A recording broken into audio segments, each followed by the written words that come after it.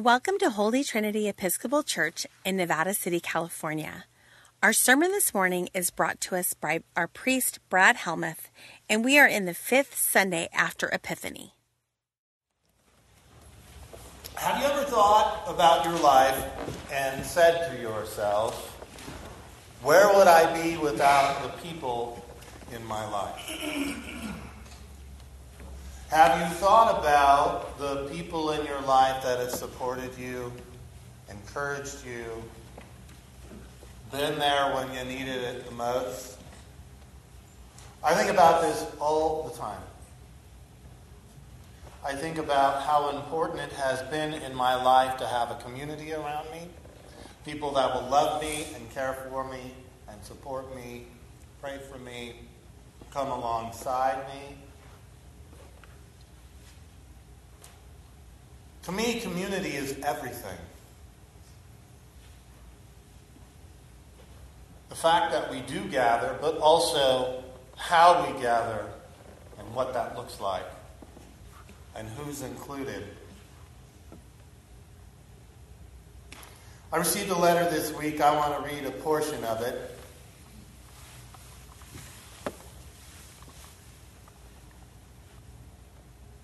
A person writes to me, this is a visitor, not someone that goes here all the time.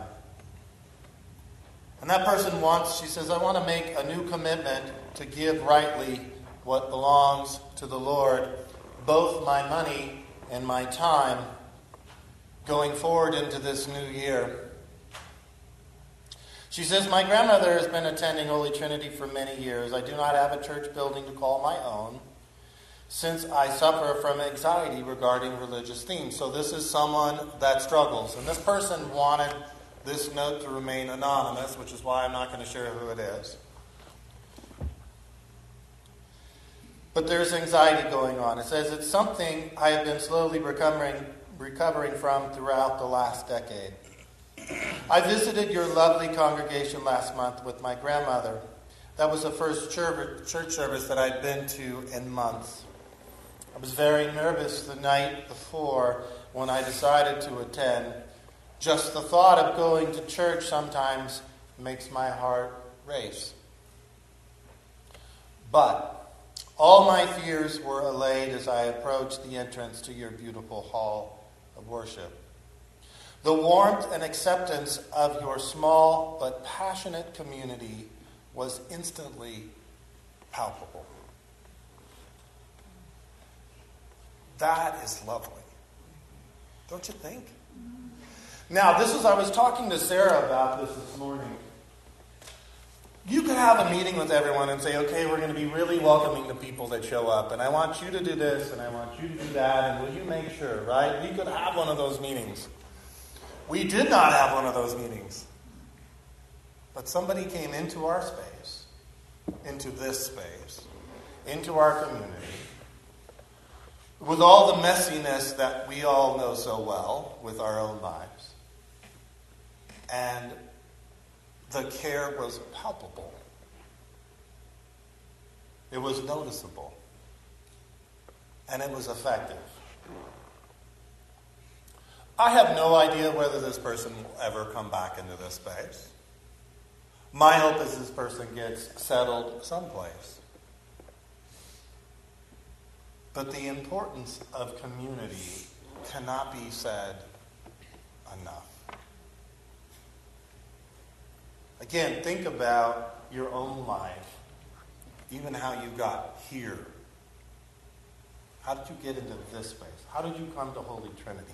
Why are you still here? Right? Sometime in 2007, my little family and myself, we needed a place to be that was safe. And safe is code word for no one will know us. We needed that. For lots of reasons we needed that. And for lots of reasons I thought this might be the perfect place. Because the particular circles that I was running in, those people wouldn't be here in my mind. That's what I'm thinking. Now I look around this morning and there are a lot of those people around here. But at that time in my mind, I thought, probably an Episcopal church is safe for me to go and my family to go. I had heard some things in the community about this church. I had another friend who had been through some things, and this was a good place for he and his family to be at. And so we came here. I remember coming up just into the front of the property in the sidewalk there, and Christopher saying, "Dude," and greeting me. He knew who I was, and I didn't really know who he was. But he knew me because two of Christopher and Gay's daughters had come through my youth group.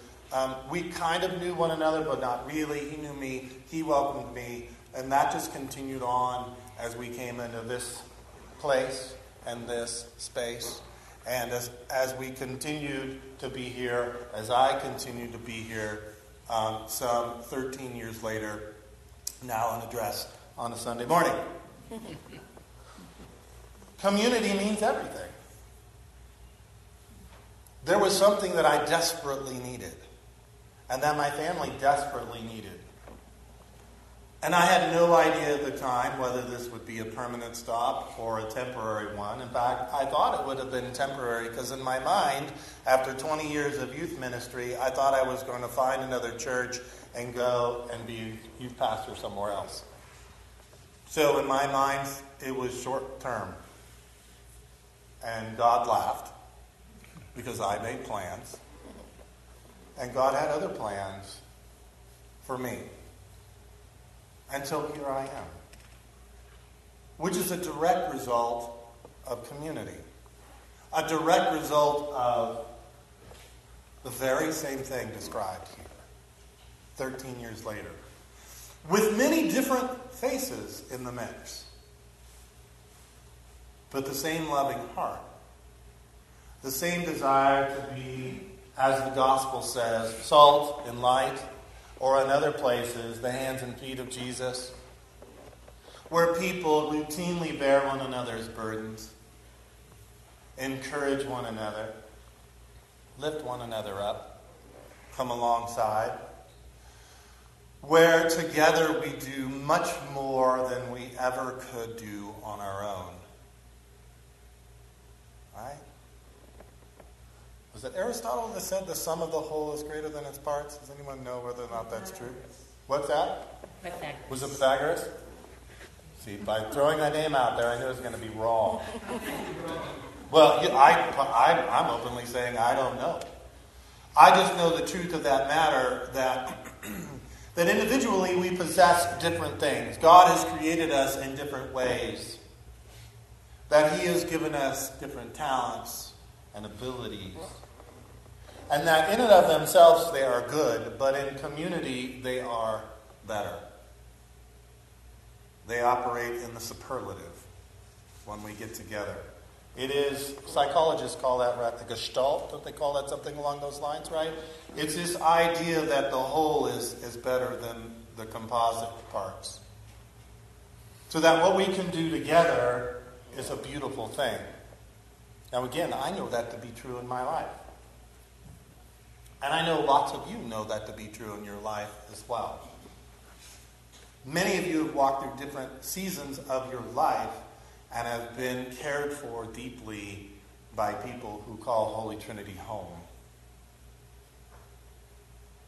Why is this all important? Well, ever since my wedding, my buddy Matt preached the homily, and he referenced a book called The Second Mountain, if you remember those who were at the wedding. And I'm not going to go into a detailed account of The Second Mountain. Okay, so don't worry about that. That might take me a while. But the point of describing or going through this book is to say that at a much later season in our life, most of us come to this second mountain. And the second mountain is the place we were meant to be. It is our whole self. It is our authentic self. It is the self that is selfless. He describes first mountain thinking as being, in lots of different ways, but self-oriented. Not necessarily selfish, right? Don't think about somebody that's a money grabber. Well, we're not necessarily talking about that, but it's a direction focused on the self, concerned with the self. I've got to go to school, I've got to go to college, I've got to graduate, then I have to get on with this company so I can provide for my family and get married and blah, blah, blah, blah, right? It's kind of this thinking that is very niche and very directional. Second mountain thinking is not anything like that. It is more concerned with others than it is concerned with self. Second mountain thinking is gospel thinking if we look at the details of it. That's why I bring this up. Jesus says, you are the salt of the earth. Now, what he doesn't say is, you're the salt. What he says is, you're the salt. You see the distinction in that? It's pretty powerful. If you sent a bunch of individuals out and you said, you go and you go and you go, you be the hands and feet, and you be the hands and feet, you be the hands and feet. No. Together we are the hands and feet. Together we are the salt of the earth. Together we are with God's light. Together. In all of our messiness, in all of our grace and mercy and forgiveness, but most importantly, in all of our love and the way that we choose to express that in community. I like the way in the New Testament reading it says the result of that. It talks about being a blessing. Isaiah is talking about it. It says, the Lord will guide you continually and satisfy your needs in parched places and make your bones strong, and you shall be like a watered garden, like a spring of water whose waters never fail. Your ancient ruins shall be rebuilt. You shall raise up the foundations of many generations. You shall be called the repairer of the breach. As a community, we are called to be repairers of the breach. The breach being the effects of sin on the life of this world. The Collect talks about sin. It talks about the effects of sin. It talks about getting us back into this abundance that God has for us. The only way that you get into abundance is to repair the breach. And God has called you and I to be repairers of the breach. Do you feel like a repairer of a breach? Because while we might think about that specifically in our own lives, to repair the breach in our own lives and come unto salvation and those types of things, this is really a charge. It is quite similar to Jesus' charge, right? Jesus is speaking to his disciples. It's a Sermon on the Mount. He's communicating them and he's going to send them out.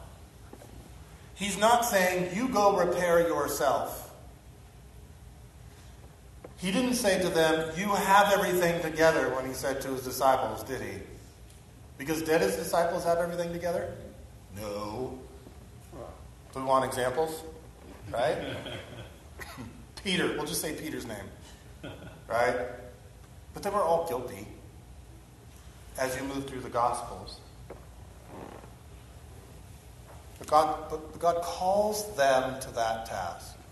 And God calls us to this task as well. To be salt, to be light,